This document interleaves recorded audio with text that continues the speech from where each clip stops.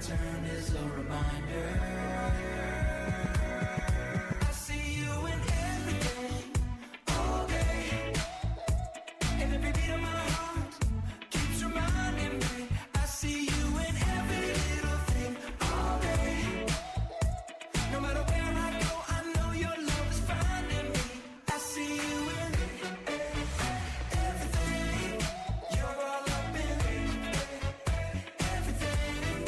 I see you in everything.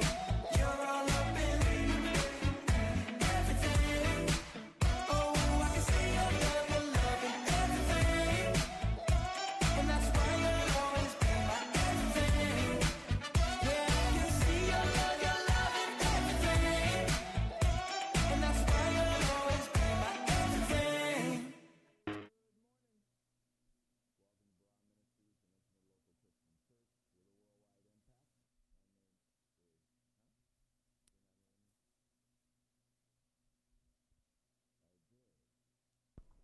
Okay, there we go.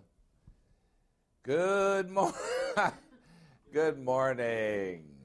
Welcome to Broad Ministries, an intimate local Christian church with a worldwide impact. My name is Pastor Rory Clark, and thanks for listening to this Bible lesson. Why did God the Father create Broad Ministries? God the Father provides a place for every creature in the world to worship. Broad Ministries can be your place if you so choose. And one thing to count on here is that you'll learn the truth of the Word of God that sets you free. Whether you allow yourself to be free or not is up to you. At Broad Ministries, we're banking our eternal future on the Lord Jesus Christ. We know with absolute certainty one unchanging fact, that Jesus Christ is God. John chapter 1, verse 14 says this, and the Word, the Greek words ho logos, the Lord, God the Son, became flesh, entering a new mode of existence, true humanity, as Jesus, the Christ, the Jewish Messiah. And he lived in a physical body among us. And we, that's John referring to himself and the other apostles, saw his glory with our own eyes, the glory of the uniquely born one from the source of God the Father, the one who is full of grace and full of truth. We get to know the Lord as we study his word, and as a result, we gain confidence in our relationship with him. We study the Bible, the Word of God, the inerrant canon of Scripture, the absolute truth. The Apostle Peter tells us in 2 Peter chapter 1, verses 20 and 21, know this first of all, that no prophecy of Scripture is a matter of one's own private interpretation. And no prophecy of Scripture was ever made by an act of human will, but men carried along from the source of God the Holy Spirit, the one who leads us into all the truth, spoke directly from the exact thinking of the God, the Lord Jesus Christ. So take that, all you people who think the Bible is just a book. Take that, all you people who think that the Bible is just like any other book. It is not. It is supernatural. It came directly from God. It was not human beings writing their opinions. It was them writing the exact thinking of our Lord and Savior Jesus Christ. What the Bible says is true, and don't let anyone sway you from this truth, because if you build your life on this truth, you cannot lose. Well, of course, who would want you to build your life on something different? God has an enemy, Satan, whom God made the ruler of this world for a finite period of time. In John chapter 16, verse 11, the Lord says, concerning judgment, the ruler of this world, Satan, already has been judged. So in the creator-creature conflict, Satan and his fallen angels were judged, and human history is their appeal trial. They accuse God at the verdict of being unloving and unfair, and human history is God's chance to vindicate himself and let everybody know that he is very fair and very loving. Satan's a very real creature, and his fate is sealed. He and his fallen angels were sentenced to the lake of fire in eternity past, and their appeal accusing God of being unloving and unfair, will be struck down in the Supreme Court of heaven at a future time. Satan is powerless against God and powerless against us as believers in Christ. Today's lesson is a Lord's Supper celebration. How can I be saved if I can't save myself? How can I be saved if I can't save myself? Well, false teachers with their false teaching came in and confused the members of the churches in the Galatian region, a region in Turkey. And as Paul put it, they were bewitched. They were gullible, and so they were duped. And, we can think that the only people who are gullible are the people in the first century church, but we're just as gullible today. And Satan is a brilliant genius who's great at deceiving, and we fall for a lot of his deceptions. So allowing themselves to be fooled by liars was the choice of the believers at Galatia. In Paul's letter to the Galatians, which is the subject matter of our current study, he affirms a very important idea, perhaps the most important idea in divine history: justification by faith. If you're a Christian and you don't understand justification by faith, then you should probably do more study than you're doing. Justification by faith comes through faith alone in Christ alone for your eternal life. And in today's Lord's Supper celebration, the Lord reminds us of the importance of this truth. This is a lesson made for everyone's ears. Well, let's hear some music. Acts chapter 16, verse 31 says, "Believe on the Lord Jesus Christ, and you will be saved by God, you and everyone in your household who also believes." It can't get any clearer than that. God is the only one who saves. And Paul Wickham puts it in song that the Lord is the God of our salvation.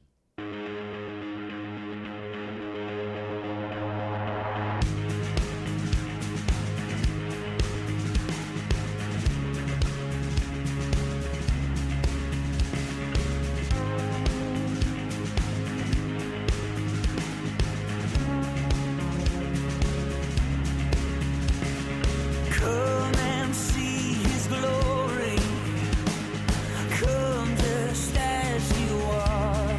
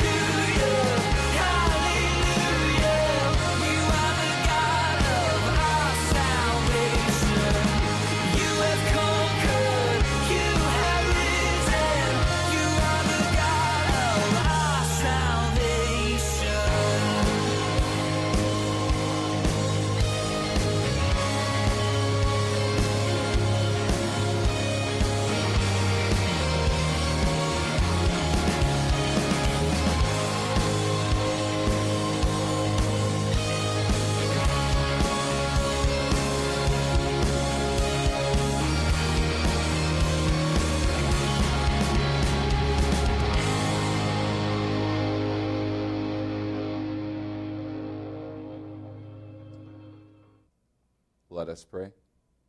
We're grateful, Heavenly Father, for the privilege of studying your absolute truth, the Word of God. Father, thank you for the crystal clarity the Bible provides. Thank you for giving us, God, the Holy Spirit, to make clear what Scripture is telling us. Thank you for giving us the gift of faith so that we can develop a lifestyle of faith. And thank you for the free gift of salvation because of the sacrifice of your Son and our Lord, Jesus the Christ. Today, Father, we pray for our enemies. We pray for all those who reject a relationship with your Son by saying he's just like any other man. We pray for all those who attack the veracity of the Bible by declaring that it's just a book. We pray for all those who are fooled by men, false teachers with their false teaching, who are seared in their conscience as if seared with a branding iron, those who suppress the truth with their unrighteousness. Father, we wouldn't wish your wrath on our worst enemies. We pray that you keep on teaching us how to spread the gospel message to the unbelievers in our periphery. Help us provide them with the truth that sets them free from bondage to sin and to the law. We ask this through the power of God the Holy Spirit. In Christ's name, say it with me. Amen. Amen. The Lord's Supper celebration today, how can I be saved if I can't save myself? How can I be saved if I can't save myself? Well, today's entire lesson is a Lord's Supper celebration.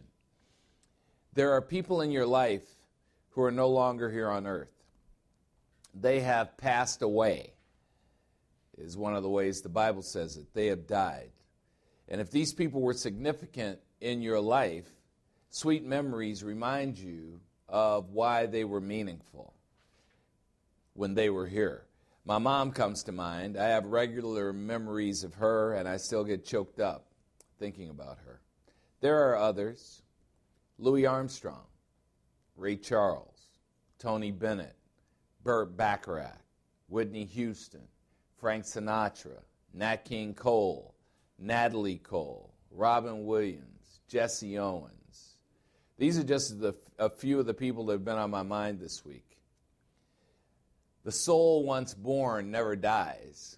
We get to choose where it spends eternity, and I was wondering where these people are. They're no longer here on earth, but they still exist. Are they in heaven, or are they in the lake of fire? We don't know. God knows, but we remember. In the Lord's Supper celebration, we remember. Why are believers in Christ obedient to the request from our Lord to celebrate this way, to celebrate the Lord's Supper? Well, the Lord's Supper was established by the Lord on the night of his final meal with his apostle, known as the Last Supper. The meal was held during Passover, the Jewish celebration of their escape from 400 years of captivity in Egypt. Meals are a time for families to come together, and the Lord wants his family of church-age believers to come together regularly to remember him. What do you remember about the Lord during this special time? The Lord commanded his apostles, "Do this Lord's Supper in memory of me."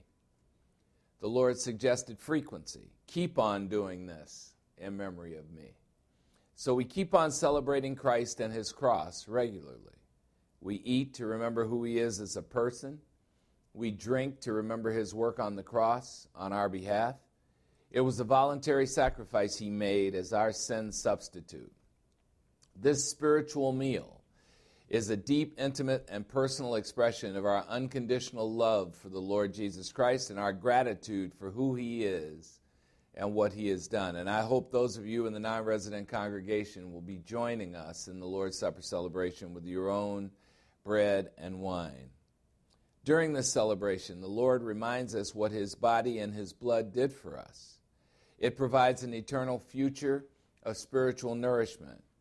In 1 Corinthians chapter 11, verse 26, the Apostle Paul reminds us on behalf of the Lord, as often as you eat this bread representing his body, and as often as you drink this cup representing his blood as part of the Lord's Supper celebration, you proclaim as a reality and you announce the significance of the Lord Jesus Christ's death until he comes again at the second coming.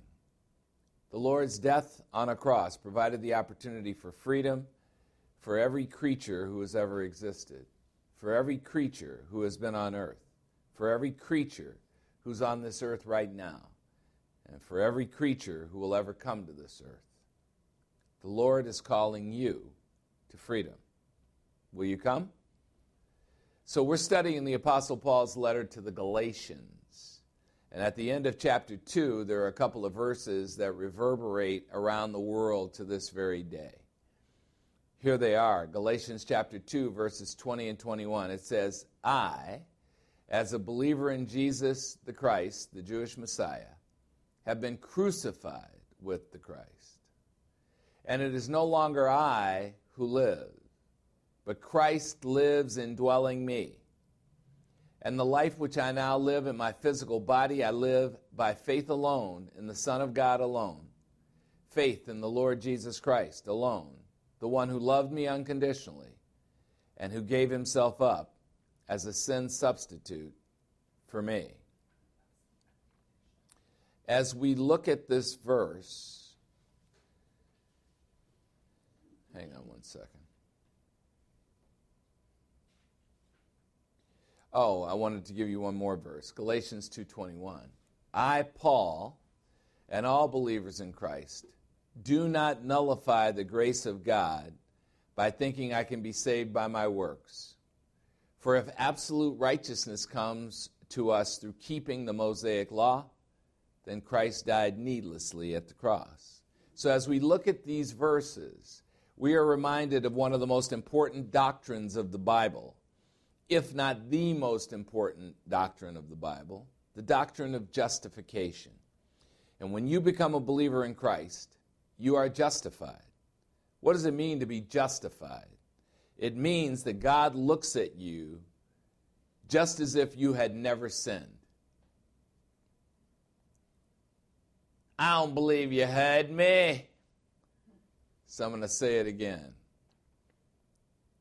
What does it mean to be justified? It means that God looks at you just as if you had never sinned. You don't look at yourself that way.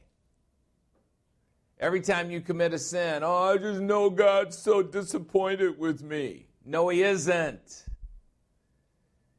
Believers in Christ should never say stuff like that because it exposes your lack of knowledge of who God is, what he stands for, and what he says in his word. And that is not what he says in his word. He never in any place in the Bible says, I'm really disappointed with you. Nowhere. He had a lot of people to be disappointed with. He should have been disappointed with Judas, the one who betrayed him. He loves Judas unconditionally to this day, even though Judas is in the lake of fire. He loves Satan unconditionally today, even though Satan is running a program that is anti-Christ. Now, if as believers in Christ we don't understand that, we have a problem. But we love self-castigation, don't we? We love thinking that we're somehow special and somehow more spiritual if we're banging ourselves over the head and talking about how lousy we are. That's not smart. And that is certainly not how God looks at you. And so that's why the doctrine of justification is so important to understand, because when you understand what it means, and it's a legal term, when you understand what it means, you understand that it means that God looks at you just as if you had never sinned. And there are so many pastors who don't teach this because it exposes their legalism. It exposes them as charlatans who are trying to make you feel guilty so you buy your way out of the feelings that you have. Oh, well, if I just give enough to the church, maybe God will like me a little better. Well, I'll tell you, he will. And today when we take the offering, we want you to put a whole lot of money in there because God will like you a lot better if you put a whole lot of money in there. Here's what the doctrine of justification means. It means that as believers in Christ, you have a right standing before God. You have a right standing before God. What's another way to look at it? You can stand in front of God with confidence because you are on his team from the moment that you believed in him. And that's what these verses at the end of Galatians chapter 2 are pointing out. Now, why do we have right standing with God? We have right standing with God because the Christ, the Jewish Messiah, and that's what the Christ means in his name. It's not his last name. It means he is Jesus, the Jewish Messiah, the Christ, so that there be no missing it, that this is the guy who was promised in the Old Testament to be coming, to go to a cross, to be born of a virgin, to live a perfect life, to go to a cross and to die for us. In fact, the entire triune Godhead, God the Father, God the Son, and God the Holy Spirit, live in you believers in Christ in this age. We are church-age believers, and the entire Trinity indwells us. And that's another reason why when Christians are being self-effacing and beating themselves up and thinking that they have to do penance to be acceptable to God, they're missing the complete point of the way the Godhead looks at us. You are justified, which means that God looks at you just as if you had never sinned. So Galatians chapter 2, verse 20, in essence, defines what it means to be a Christian. No more I life. No more I life. I live because Christ is indwelling me. We have placed all our faith in the Lord Jesus Christ for salvation.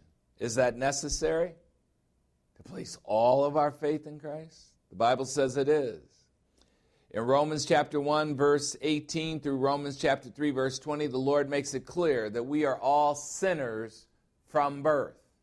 We're born physically alive, spiritually dead, on the wrong side of a barrier from God, condemned to the lake of fire from birth. And it's always funny to me when I see people cooing and gooing over babies. When those babies are, they may, as cute as they are condemned to the lake of fire at birth. And our responsibility as parents is to introduce them to the Christ, to the Messiah, to Jesus, so that they have an opportunity to be saved. It's our job to give them the gospel message over and over and over and over again until they can't forget it. So this passage in Romans chapter 1, verse 18 through Romans chapter 3, verse 20, is an indictment of the entire human race. And you need to read that whole passage sometime.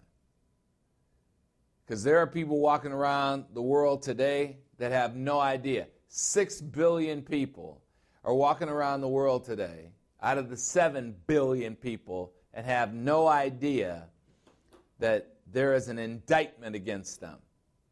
Now, is it that they can't know it? No, they can know it. They're rejecting it. They've heard it from people that are in their periphery, and they reject it.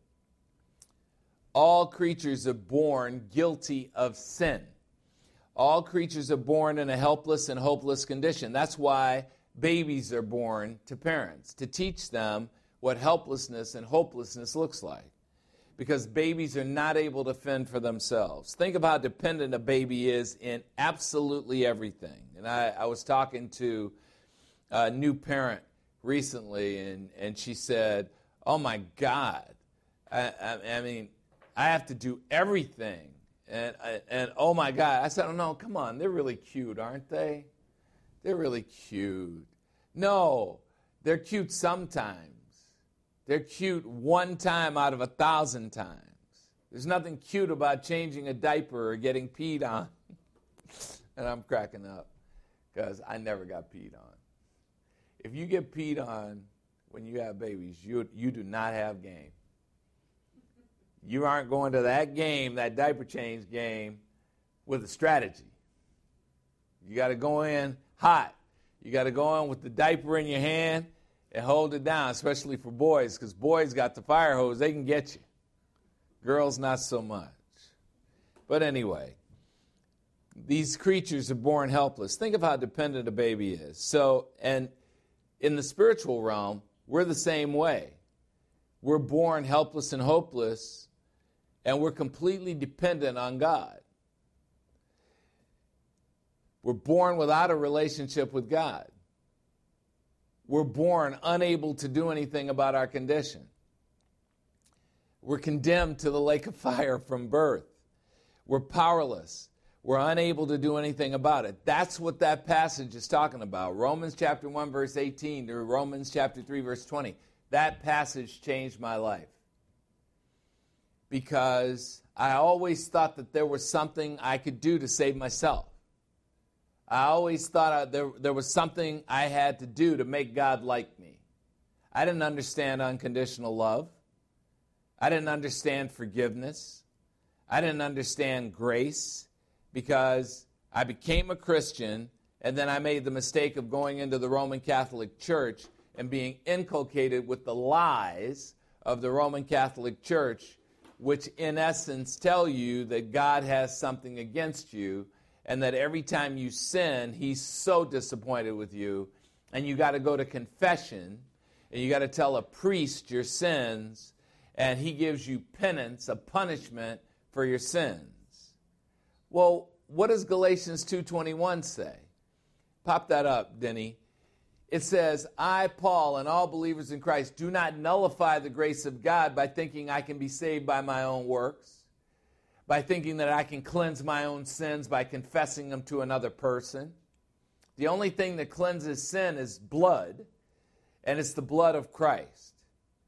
For if absolute righteousness, the requirement to get into heaven, if absolute righteousness comes through keeping the Mosaic law, by following some set of rules, then why would Christ have had to come here and die on the cross?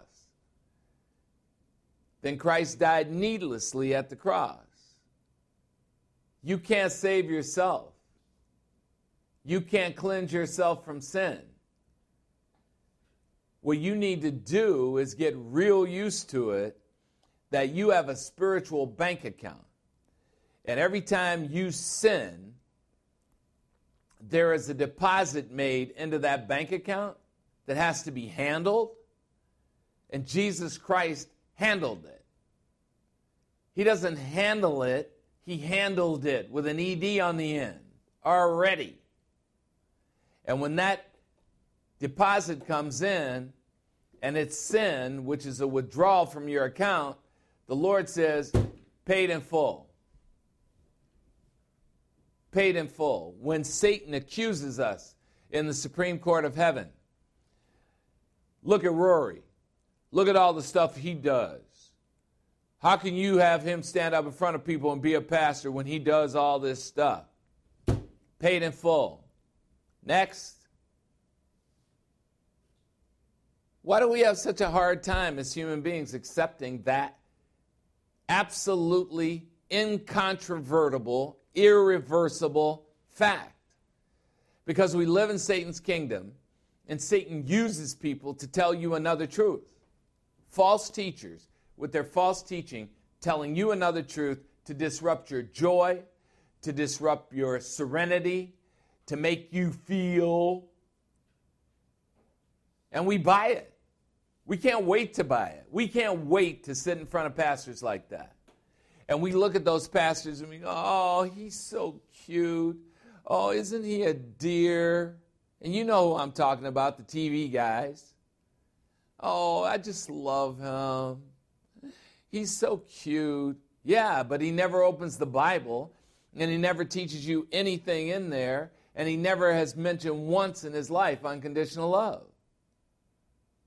But you keep going to him, you keep sending him money, you keep feeding that beast. It's just amazing to me. Okay, so let me show you a part of this passage I'm talking about. Romans chapter 1, verse 18 to Romans chapter 3, verse 20. Let me show you one of the parts of this passage, one of the passages that changed my life.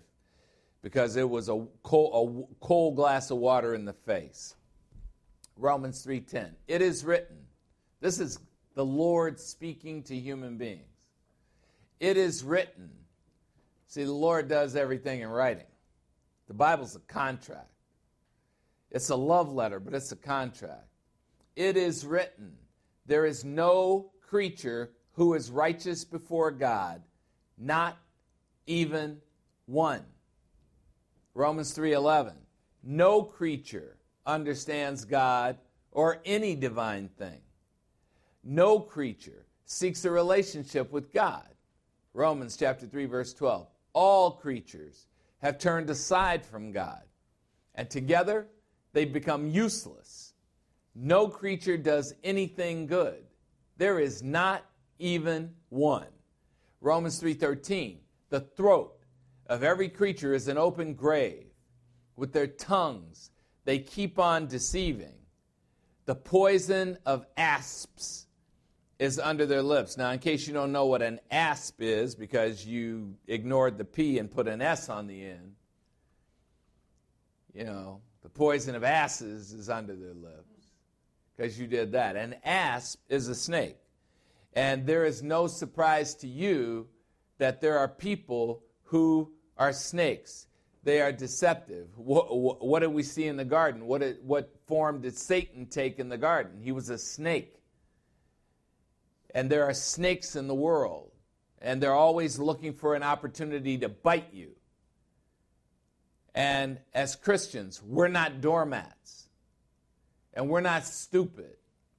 We don't sit around with snakes and expect that we might not get bitten. Romans 3:14. The mouth of every creature is full of cursing and bitterness, which means full of blasphemy. Romans 3:15. Their feet are swift to shed blood, murder. They're murderers. Romans 3:16. Destruction and misery is in their path. Romans 3:17. And the path of peace they have not known. Romans 3:18. There is no fear and no respect for God before their eyes. Okay, that shoots down the thought, I'm basically a good person. How many times have you heard people say that? I'm basically a good person. I'm not like Hitler. I didn't kill anybody. I'm basically a good person. What does the Lord say? The Lord says, at your core, you are useless, worthless, from birth. I read that and I thought, oh man, I had no idea that was me. Yeah, that's me. How many people do you know who are walking around thinking they're all that? I can't wait to get to Galatians chapter 6. That part, verse 3. If a man thinks he's something when he's nothing, he deceives himself. Yeah, I was very willing to wallow in the deception that I'm all that. So, Romans chapter 1, verse 18 to Romans chapter 3, verse 20 is God's formal accusation. That's what an indictment is. It's a formal accusation directed toward every creature ever created. And all you can say to that is, dang. And what can we do about it? Nothing. Now see, here's the whole caste system. I was watching a movie last night about a 14-year-old boy who was killed in 1955 because he was being friendly with a white woman in the South. And he was slaughtered. Emmett Till. I think it's on Netflix. And I was thinking, what was God thinking making me black? What was he thinking? I'll tell you what he was thinking. He was thinking, just don't make him black in 1940, because this guy would be dead in about a week. Because there's no way I'm going to take the crap that Southerners directed toward black people. And what is it? In a nutshell, it's superiority. I'm superior to you because the color of my skin is different. And if I didn't go to high school, if I didn't go to grammar school, and you have an MBA from Harvard, I'm still better than you. That's Satan's kingdom. That's the sponsorship in Satan's kingdom. Always superiority. Always putting somebody down. Yeah, false justification. Where we look at, false justification is when you look at somebody and say, all I see is your sins. And how many Christians are there that adopt that stupid philosophy? And when they look at each other, all they're seeing is the flaws. Well, what else is there to see but flaws? But here's the thing. When you look at everybody else's flaws, do you forget that you have them? Do you forget that you're no different? Do those verses in Romans 3, chapter 10 to Romans 3:18 tell you who you are too, and that you're no better than anybody else? And that because you make money, or because you're pretty, or because you're nice, or because you have certain, you have a house or a car, all those things, doesn't change anything that was communicated by God in Romans chapter 3, verses 10 to 18. It doesn't change one thing that God communicated in that whole passage. Romans 1:18 to Romans chapter 3, verse 20. And what can we do about it? What can you do to stop being a sinner? Nothing. You can't do a thing about it. What can you do to save yourself? Nothing. What can you do to get to heaven? Nothing. That ought to be pretty sobering. There's nothing you can do. There's nothing that changes what is being communicated in Romans chapter 3, verses 10 to 18. There's nothing you can do to change that. The sovereign God of the universe says that's who you are at the very core, that you're rotten at the very core. I read that and I thought, oh man, what am I going to do? Nothing. Didn't you hear? There's nothing you can do. You don't seek a relationship with God. He seeks a relationship with you and gives you an opportunity to have a relationship with him. You don't seek it out. Oh, okay. Well, knowing that we can do nothing about this, the Lord did something about it. The omniscient Lord who knows all the knowable knew that before he even created his creatures, how goofy they would be. Every sin they would ever commit, past, present, and future. That because they're born sinners, there would be no way for them to navigate across the barrier. So what did he do? He went to the cross to save us from this fate. And when we choose to become believers in Christ, when we choose to acknowledge there's nothing I can do, Jesus will say to us, there's something I can do. You want to be on my team? We got really cool uniforms. And so we place our faith alone in Christ alone and take advantage of his grace alone to be saved. Even though we can't do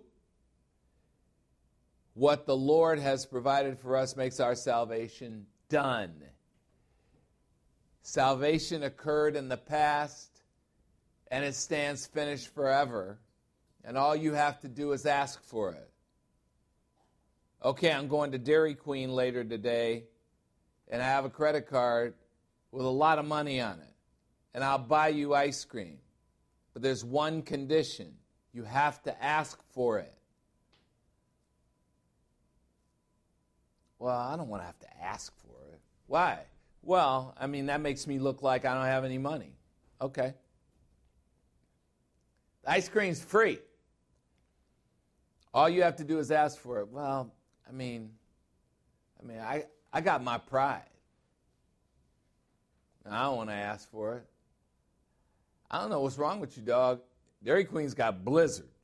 They got ice cream with Oreos in them. All right, you don't want that? They got ice cream with s'mores in it. You don't want that? I'm buying. All you have to do is ask. No, I don't think so. That's the salvation equivalent. The Lord goes to the cross to provide a way for everyone to get to heaven. And there are people who just don't want to ask. As believers in Christ, we're identified with everything that belongs to Jesus Christ. That's what baptism means.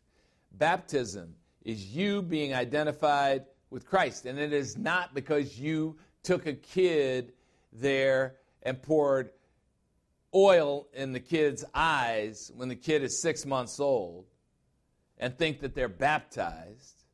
They're not baptized. You can't make a decision for a kid. Baptism has nothing to do with being dunked in water. Oh, well, Jesus was baptized by John the Baptist. Yeah, okay, why don't you get a little deeper than that and find out why that happened? That happened as a sign to John the Baptist of who Jesus Christ was that had nothing to do with salvation. What is baptism? It's being identified with Christ, and the only baptism that is legitimate is the baptism of God the Holy Spirit. At the moment you believe in Christ, God the Holy Spirit places you into union with Christ. That's baptism. At the moment of your salvation, God the Holy Spirit places you into union with Christ, and that is baptism. It has nothing to do with water. If it did, no black people would be baptized. We can't swim. Amen? That was funny. It'll hit you later. June's cracking up over in North Carolina right now because she can't swim. So as believers in Christ, we are identified with everything that belongs to Jesus Christ. Through the baptism of the Spirit, we're placed into an unbreakable union with Jesus Christ from the moment of salvation. Once you're saved, you cannot lose your salvation. And people want to tell you that you can. Oh, well, if you continue to sin after you've been saved, maybe you had a head belief and not a heart belief. Okay, hang on one second. What chapter and verse is that? The head belief, heart belief part? Oh, no, I mean, it's not in the Bible per se. Yeah, okay, well then shut up. Don't talk to me about it unless it's in the Bible. Please. Don't talk to me about it because it's not the truth. You made that up. This is what the Galatian believers were experiencing. False teachers were coming in with their false teaching, the doctrines of men. That's what the Bible calls it. Teaching as doctrines the traditions and the principles of men. So, as believers in Christ, through the baptism of the Spirit, we're identified with everything that belongs to Jesus Christ. We're placed into an unbreakable union with Him from the moment of salvation. You can't lose your salvation. We are dead to sin and dead to an obligation to follow the law, which no man has ever followed successfully except the God-man, the Lord and Savior Jesus Christ. I have a lot of Jewish friends, and they have Sabbath on Saturday. And on Sabbath, you can't work. There isn't a one of them that doesn't do work on Saturday. They can't keep the law. So what was the purpose of the law? The law came in so that the transgressions would increase. The law came in to teach you that you're a lawbreaker. That's what Romans chapter 1, verse 18 to Romans chapter 3, verse 20 is all about.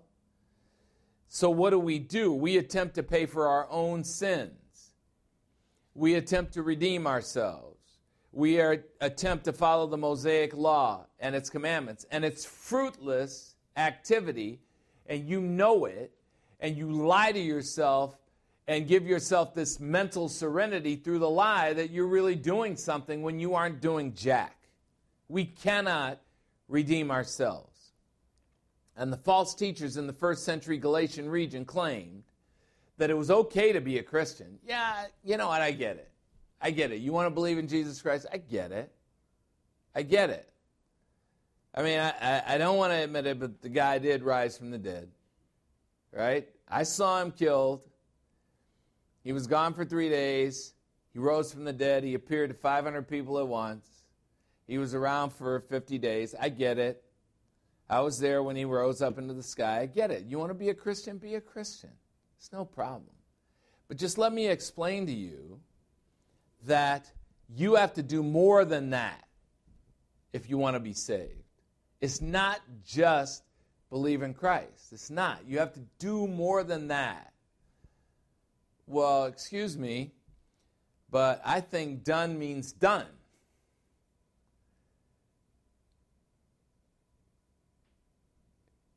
I'm very intelligent.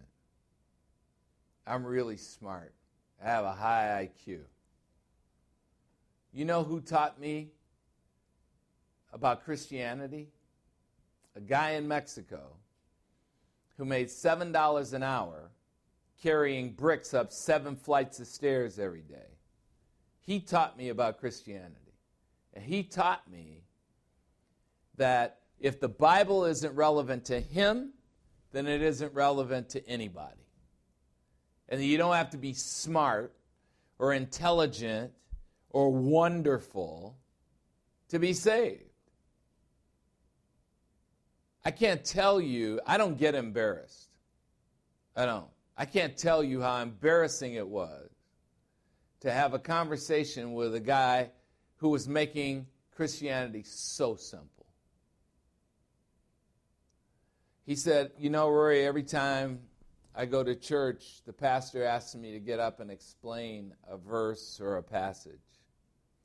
And he says, I don't know how to do that. I'm not trained.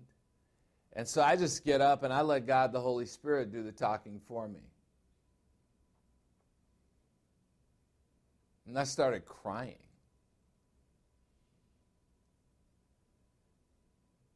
I started crying. You know what I was saying to myself? How full of shit are you, Rory? How full of shit are you? Here's Domingo teaching me about Christianity when I've been teaching the Word of God for a quarter century, understanding not a damn thing.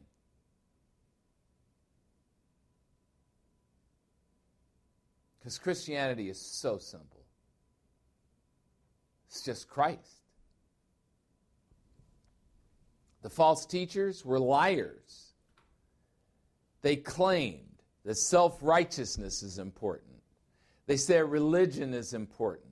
Religion is Satan's strategy against the human race to make you indifferent or antagonistic to God, to drag your eyes to people and to consider Christianity to be about the people that you're around. It's not.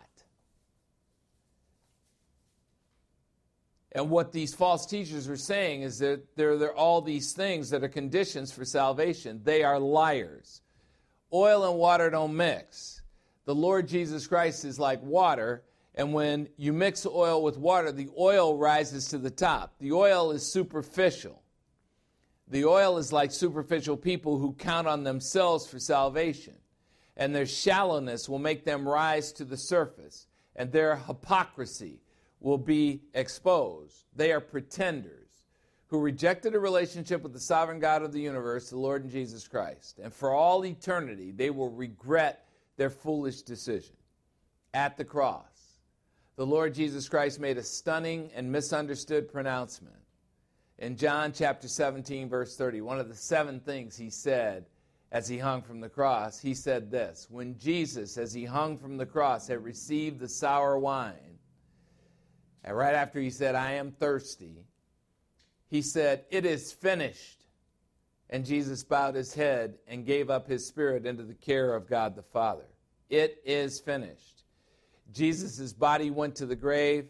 His soul went to Tartarus, a compartment of Hades in the underworld, to announce the victorious proclamation to the fallen angels who are housed there. It is finished, he said. That's a Greek idiom. The Greek word tetelestai, and it means paid in full.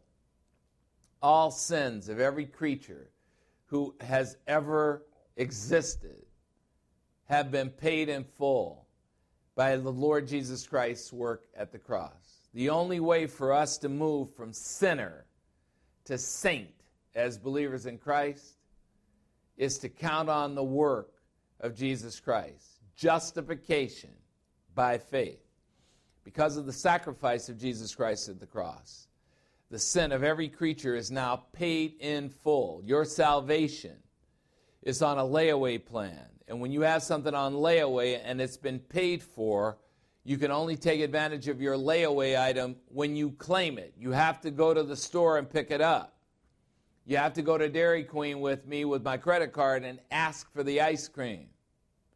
As believers in Christ, we know that it is not the law or morality or good works or religion that gets us to heaven. It's Christ alone who has the power to get us to heaven. For believers in Christ, Romans chapter 8, verse 1 resonates inside of us. It says, since all things mentioned at the end of Romans 7 are true, believers in Christ need to remember that there is now no condemnation for those of us who are in union with Christ. There is no condemnation for those of us who are in union with Christ. Lord, that's not true. We condemn ourselves all the time. I know you're wasting your time. I know I love you unconditionally, and you can't get it. You would rather believe the opposite. You'd rather believe what Satan is saying. He doesn't love you unconditionally. You have to do the do-do life. God's graciousness offers every creature a plan to be saved as a free gift. Ephesians chapter 2, verses 8 and 9 say this, for by God's grace you have been saved through faith alone in Christ, alone for salvation. And that grace and that faith and that salvation is not from the source of yourselves. It's the gift from the source of God the Father. Ephesians 2:9, so being saved is not a result of your works, not a result of deeds you do in self-righteousness, so that no one may boast about saving himself. As believers in Christ, we choose dependence on Christ for our salvation. And we are saved by his gracious mercy when we're unbelievers. 2 Corinthians chapter 5, verses 20 and 21 say this, therefore we believers in Christ are ambassadors for Christ, as though God the Father were appealing through us, because he is. First class condition, if in the Greek. We beg you unbelievers on behalf of the Christ, be reconciled to God the Father.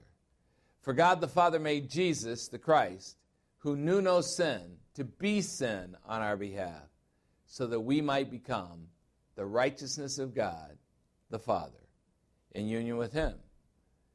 As believers in Christ, you are justified. The entire Godhead, God the Father, God the Son, and God the Holy Spirit, looks at you just as if you had never sinned. You have a spiritual bank account, and every bill you owe, every sin you commit is presented against the bank account as a debit.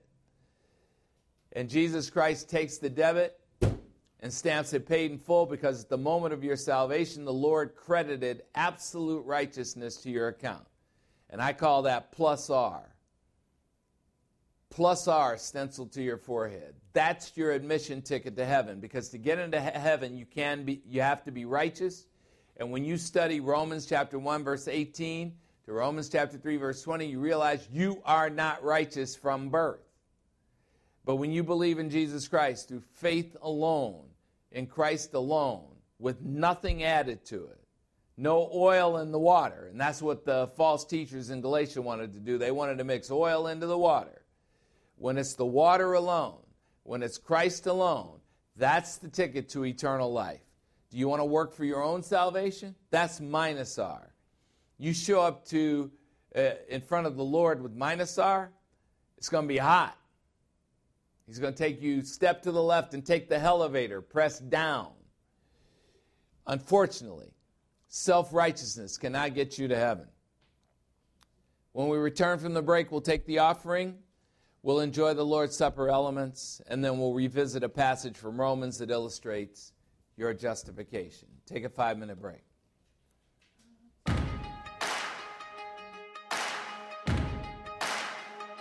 Why you ever chose me has always been a mystery. All my life I've been told I belong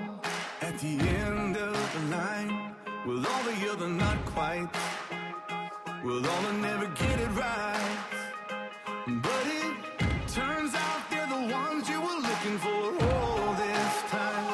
'Cause I'm just a nobody, trying to tell everybody all about somebody who saved my soul. Ever since you rescued me, you gave my heart a song to sing. I'm living for the world to see, nobody but Jesus.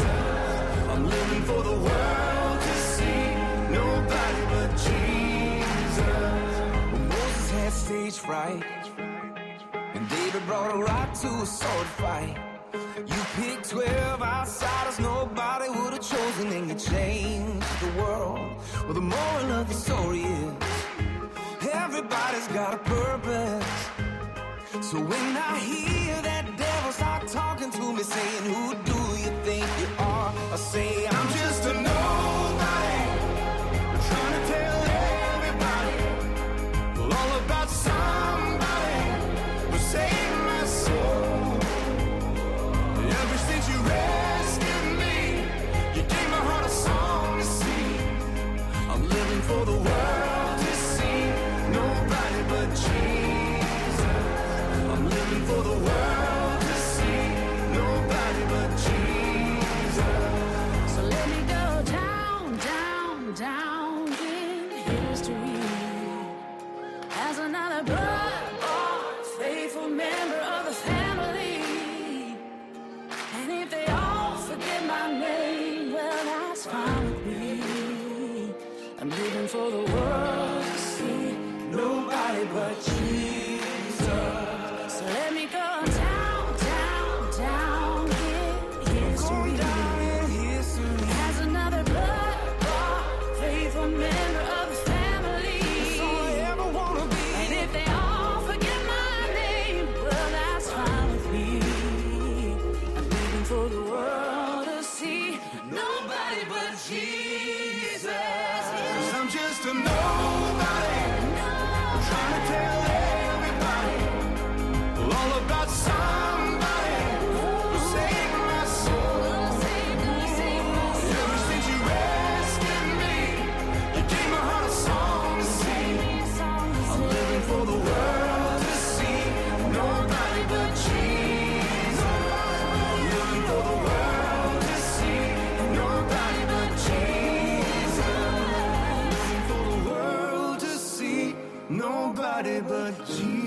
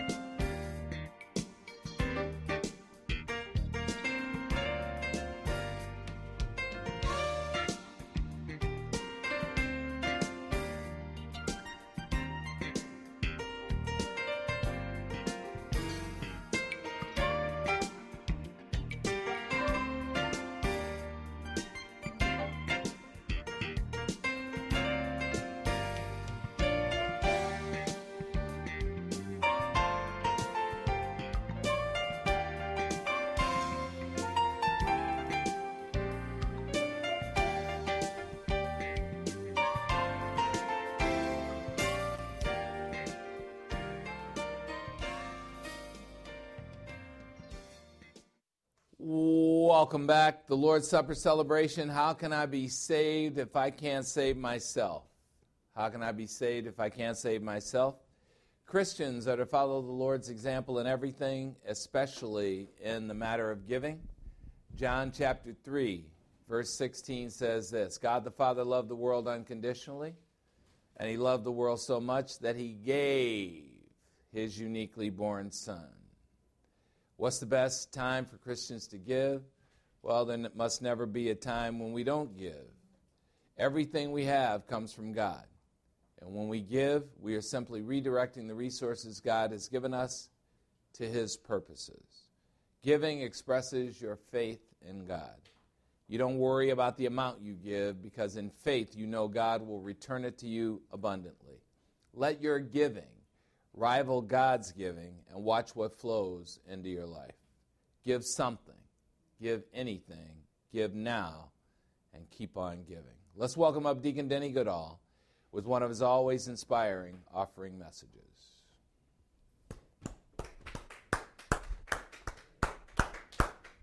Go Denny, go Denny. It's your birthday. Good morning. Good morning. My name is Denny Goodall, and I'm blessed to be a deacon at Bra Ministries. I'm blessed because at Bra Ministries, we know the lesson of patience is one of the most important things in our lives. Patience is key in every part of our life.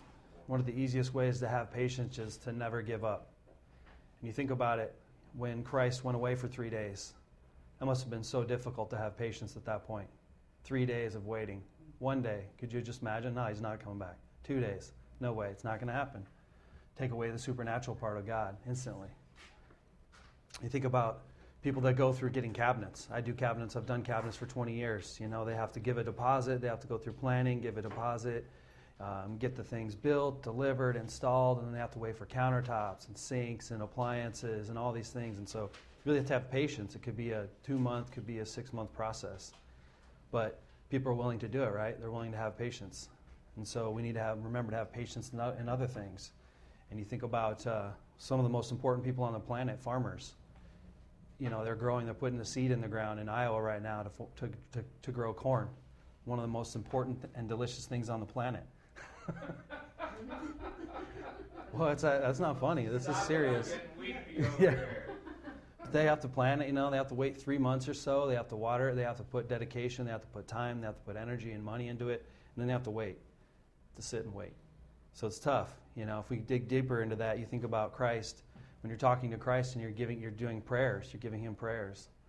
Are you patient with those prayers, or do you want them now? I know I'm not. I'm always wanting them right away. But sometimes the mountain doesn't move. We just get through it. And you think about, what was the other thing I had? It's right there in front of you.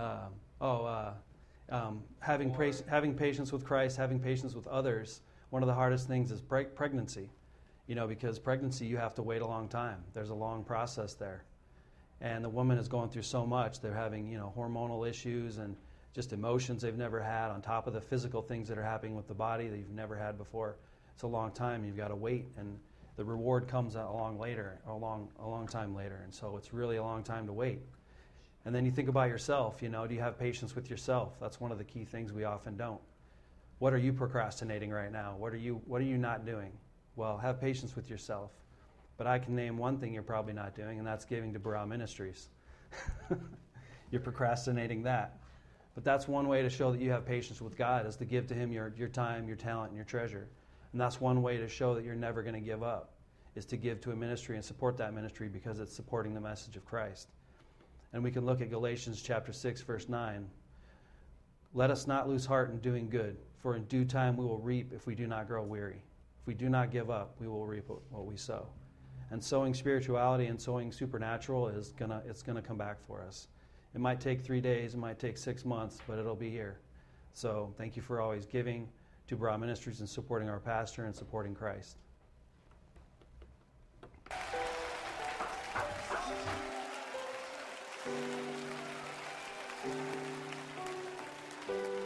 There is none like you. No one else can touch my you do. I could search for all eternity long and find there is none like you. There is none like you. No one else can touch my heart like you do. I could search for all eternity long and find there is none like you.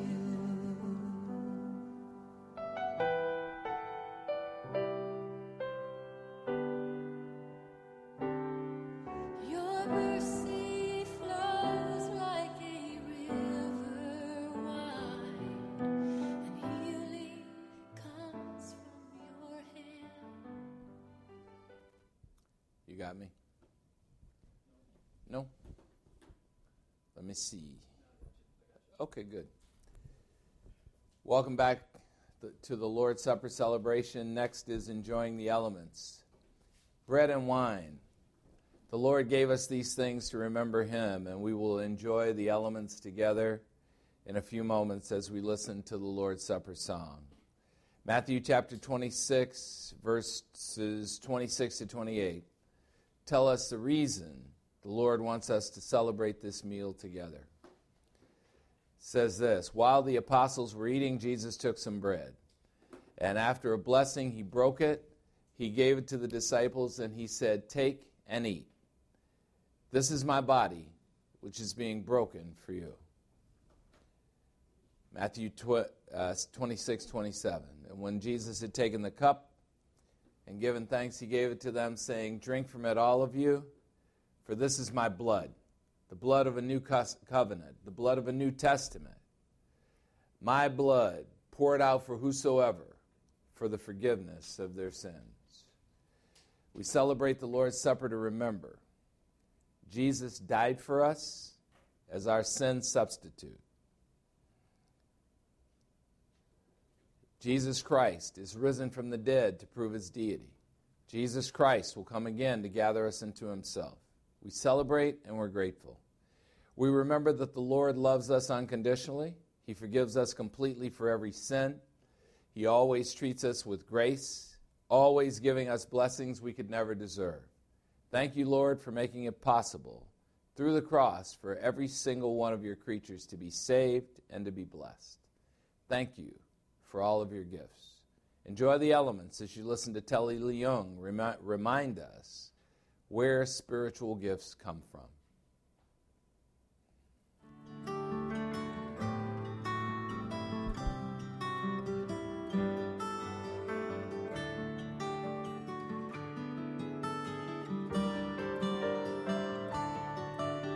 They plow the field and scatter the good seed on the land, but it is fed and watered by God's almighty hand. He sends the snow in winter, the warmth to swell the grain, the breezes and the sunshine, the soft, refreshing rain. All good gifts around us are sent from heaven above. And thank the Lord, oh thank the Lord for all His love.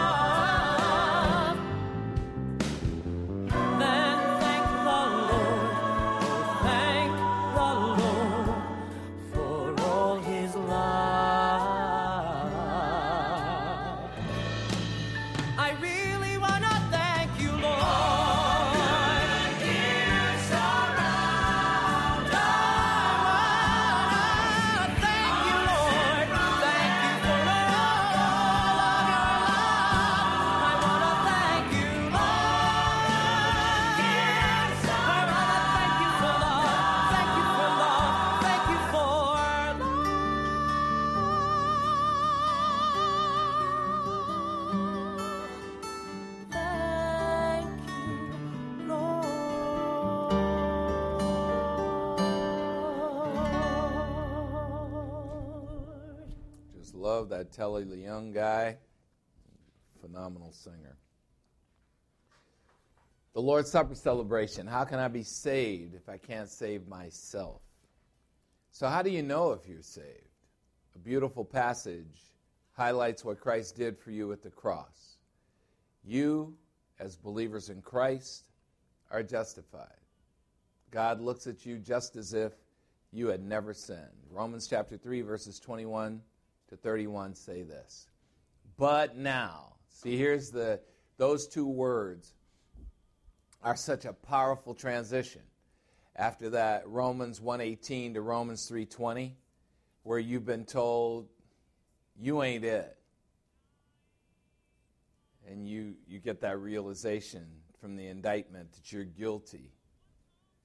And then he says, but now, apart from the Mosaic law, another principle entirely, the righteousness that comes from God the Father, which has been made clearly visible to everyone who's ever been here, being witnessed to by the Mosaic law and the sacrificial offerings. That was what the whole Old Testament was about.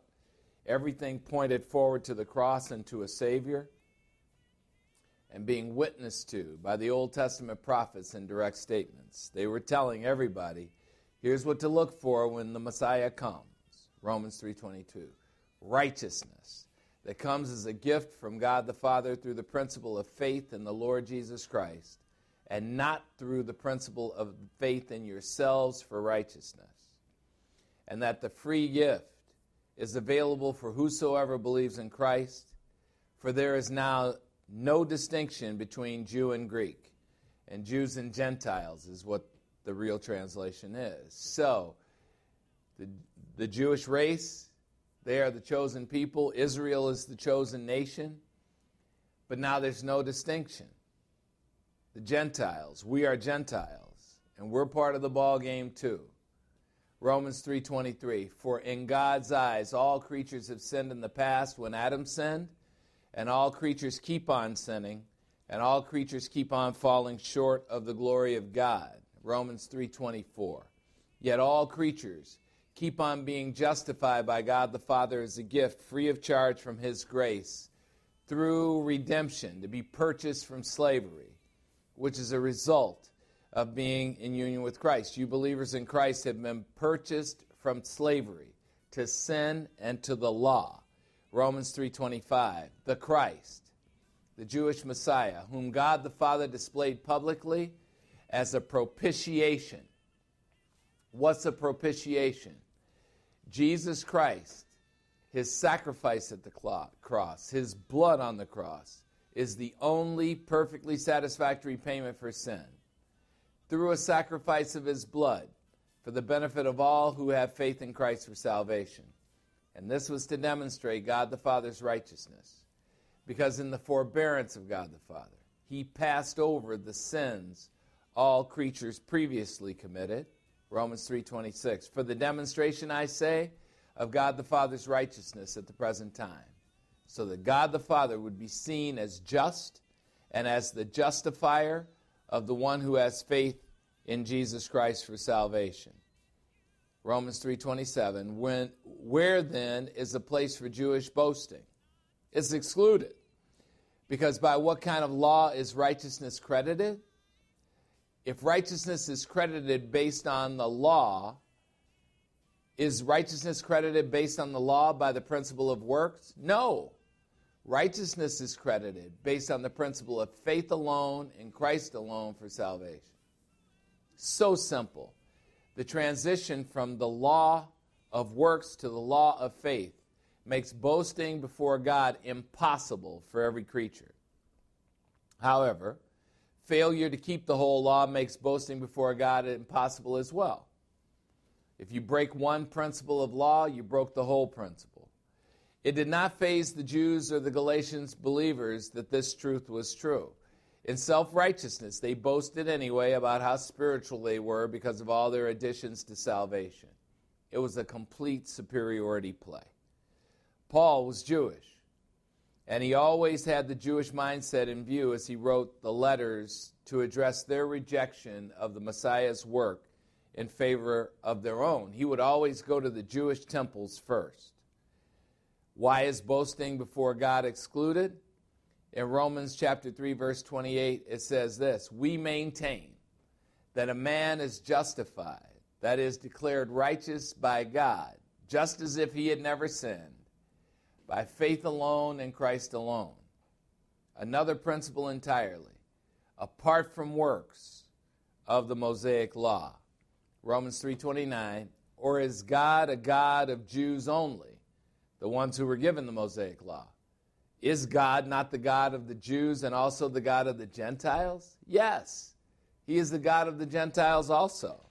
Romans 3:30, Romans 3:30, "Since indeed the God who will justify the circumcised, which are the Jews, by faith only, and the God who will justify the uncircumcised, the Gentiles, through faith only, is the same God." There's only one God. Romans chapter 3, verse 31. "Do we then nullify the law through faith? May it never be. Absolutely not. On the contrary, we establish the law through faith." What does that mean? That the law came in so that we would be proven to be lawbreakers. And when you're a lawbreaker, you need parole. That's what the Lord offers us. Parole. So as a result of justification by faith, believers in Christ are no longer in bondage to sin, no longer in bondage to the thought of keeping the law or not keeping laws puts our salvation somehow in jeopardy. Romans chapter 6, verse 14 says this, "Sin shall no longer be a master over you believers in Christ, because you're not under the law, you are under God's grace." One verse. Studying one verse could have saved me from 21 years of Roman Catholicism and 29 years of systematic theology. Trying to stop sinning in Roman Catholicism, trying to keep the law in systematic theology. 50 years of absolute futility. Luckily, I had the one thing right, faith alone in Christ alone, but everything else was off. I was a false teacher teaching false doctrines. Believers in Christ are free from sin, and we are free from the law. God the Father was wronged by sin, and if he had chosen to do what humans do when we are wronged, he would have sent us all to the lake of fire. Instead, he did what only God would do. In mercy, he sent his Son to die for our benefit, to repair the breach between him and us, which we created. And when we were helpless and hopeless and condemned, and when we were the targets of his wrath, God the Father sent his Son, the Lord Jesus Christ, to live a perfect life, to suffer the perfect death, and to have the perfect result, the chance to be saved through faith alone in Christ alone, taking advantage of his grace alone. As people, often we feel insignificant. We allow the world and its standards to rob us of joy. We let our mistakes define us. God simply does not see us that way. Then we want to work to please him, thinking it will get us back into his good graces. Believers in Christ never leave God's good graces. I don't believe you heard me. So I'm going to say it again. Believers in Christ never leave God's good graces. We are the targets of his grace. We can't please him by working. Romans chapter 4, verse 5 says this, "But to the one who does not work for salvation, but believes in the Lord Jesus Christ, who justifies the ungodly." And who are the ungodly? They're unbelievers, ungrateful, undeserving unbelievers. This person's faith is credited to his account by God as righteousness. That's what you want God to put in your account. Your spiritual bank account needs to include righteousness from God. For a Christian, I want you to really pay attention to this next part. For a Christian to ever feel insignificant for any reason does not reflect a true understanding of who the Lord is and what the Lord did for us at the cross. And I'm going to repeat that. for a Christian to ever feel insignificant for any reason does not reflect a true understanding of who the Lord is and of what the Lord did for us at the cross. But how does it happen? We get our eyes on people and what they think of us. But here's what the Lord did for us at the cross. Romans chapter 5, verses 17 to 19. If through the transgression by the one, Adam, spiritual death reigned as king through Adam, and it did, much more those who receive the abundance of grace and the gift of righteousness through faith alone in Christ alone will reign as king in the resurrection life through the one, Jesus the Christ. Romans 5:18. So just as through the principle of Adam's first transgression there resulted in condemnation to all men, even so, through the principle of one act of righteousness, which was the Lord's work at the cross, there resulted in justification of life to all men. Romans 5:18. Free of charge. Being saved is free of charge. Romans 5:19. Through Adam's disobedience, the many were made sinners. We were made unrighteous, ungodly unbelievers from physical birth. Even so, through the obedience of the Lord Jesus the Christ, the many will be considered righteous before God the Father, those of us who choose to place our confidence in Jesus Christ for eternal life. As Christians, we suffer much abuse at the hands of those who claim to love us. That's not what happens in our relationship with Christ. Justification is a simple legal act. No matter what sins you commit for the rest of your life, through one act of justification, in God's eyes, you are declared not guilty. Your sins are paid in full. The only problem is that you believers in Christ believe Satan's lies about you much more than you believe that truth from the Lord. Justification happens at a single moment in time, and the result of justification is that it stands finished forever. Believers in Christ are saved once and for all time. So let's remember this. Let's remember this important doctrine. Every time we want to doubt who we are in union with Christ, let's remember this important doctrine. Every time we forget our identity in Christ. And let's keep on remembering Christ and thanking Him for His amazing work for us at the cross.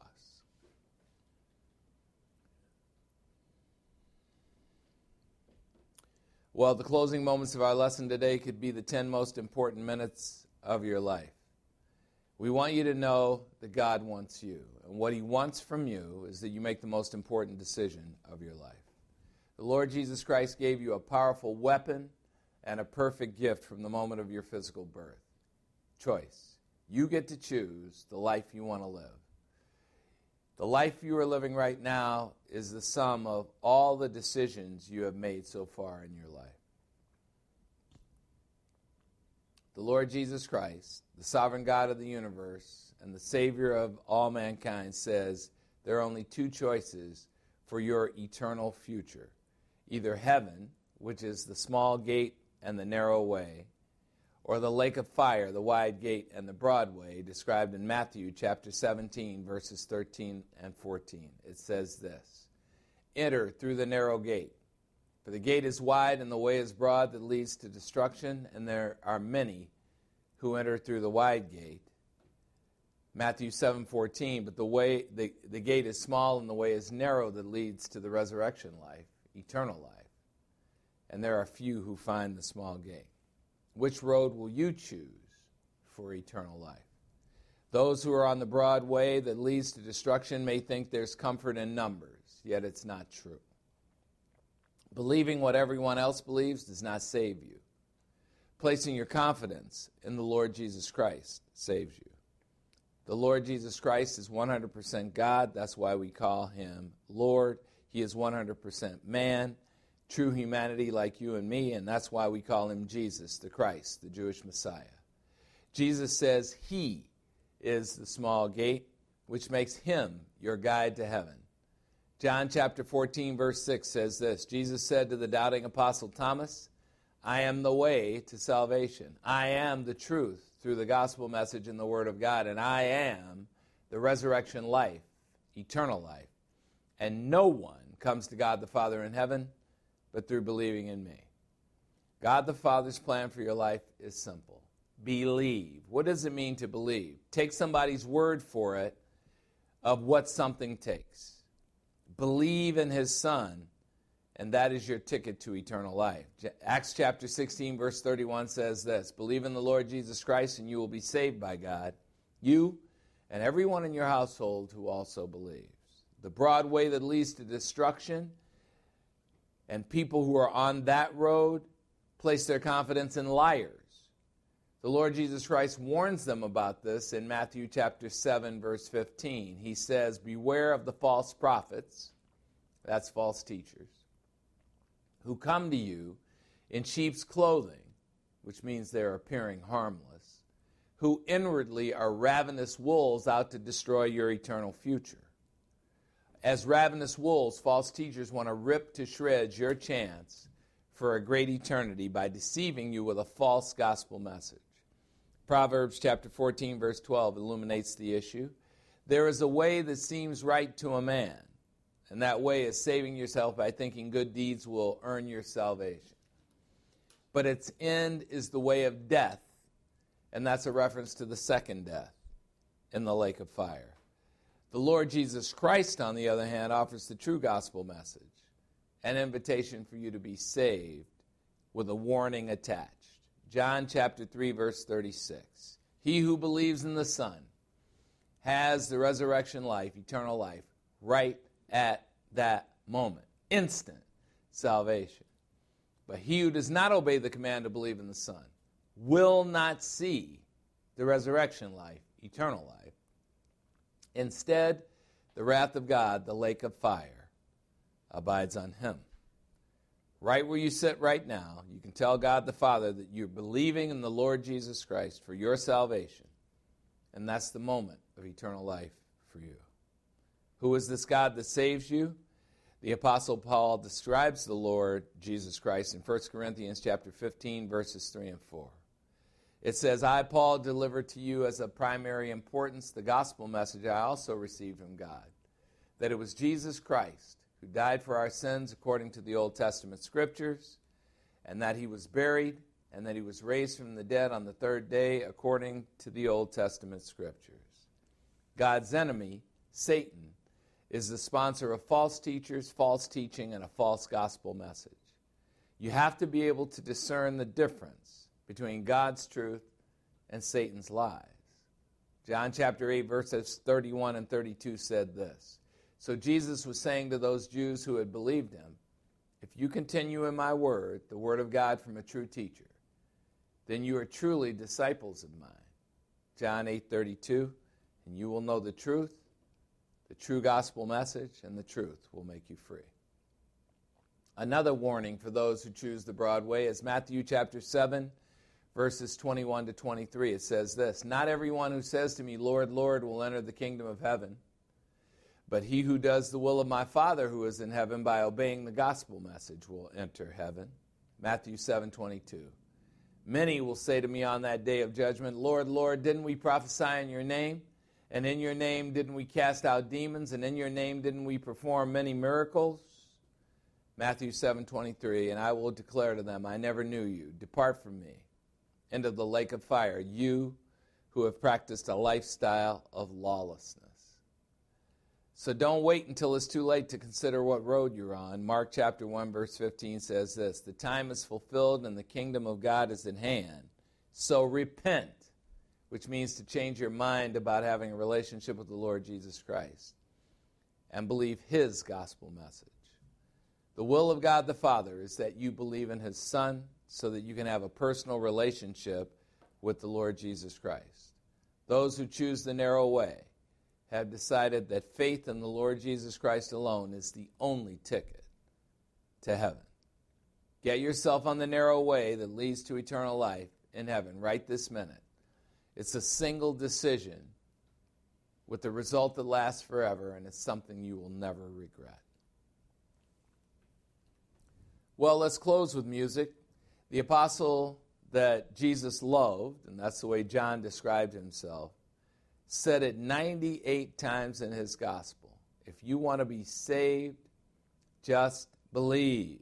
That's it. We are justified by faith alone in Christ alone through his grace, expressed at the cross. And the best thing about justification is that it's open to everyone. Or as June Murphy puts it in song, it's open to whosoever.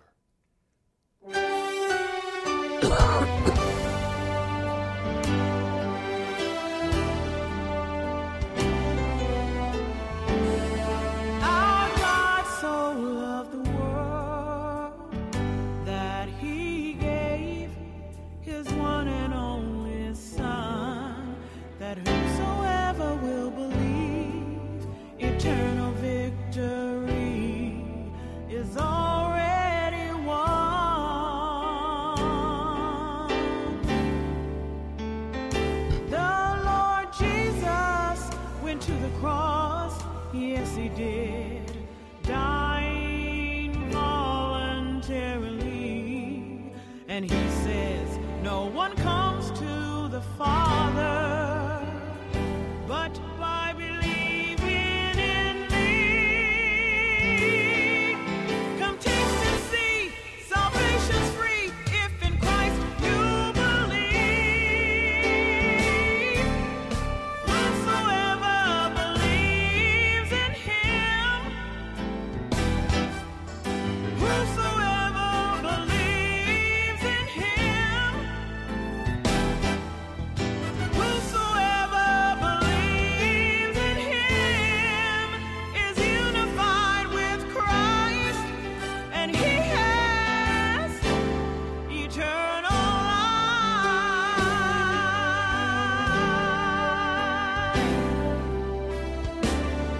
The Father, Spirit, Son work as one, so all men can be saved.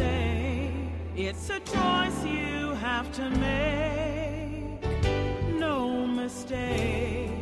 Salvation's road is paved. The Lord Jesus died for you, yes, it's true. On a cross, it's plain to see. And he says, no one comes to the Father but by believing in me.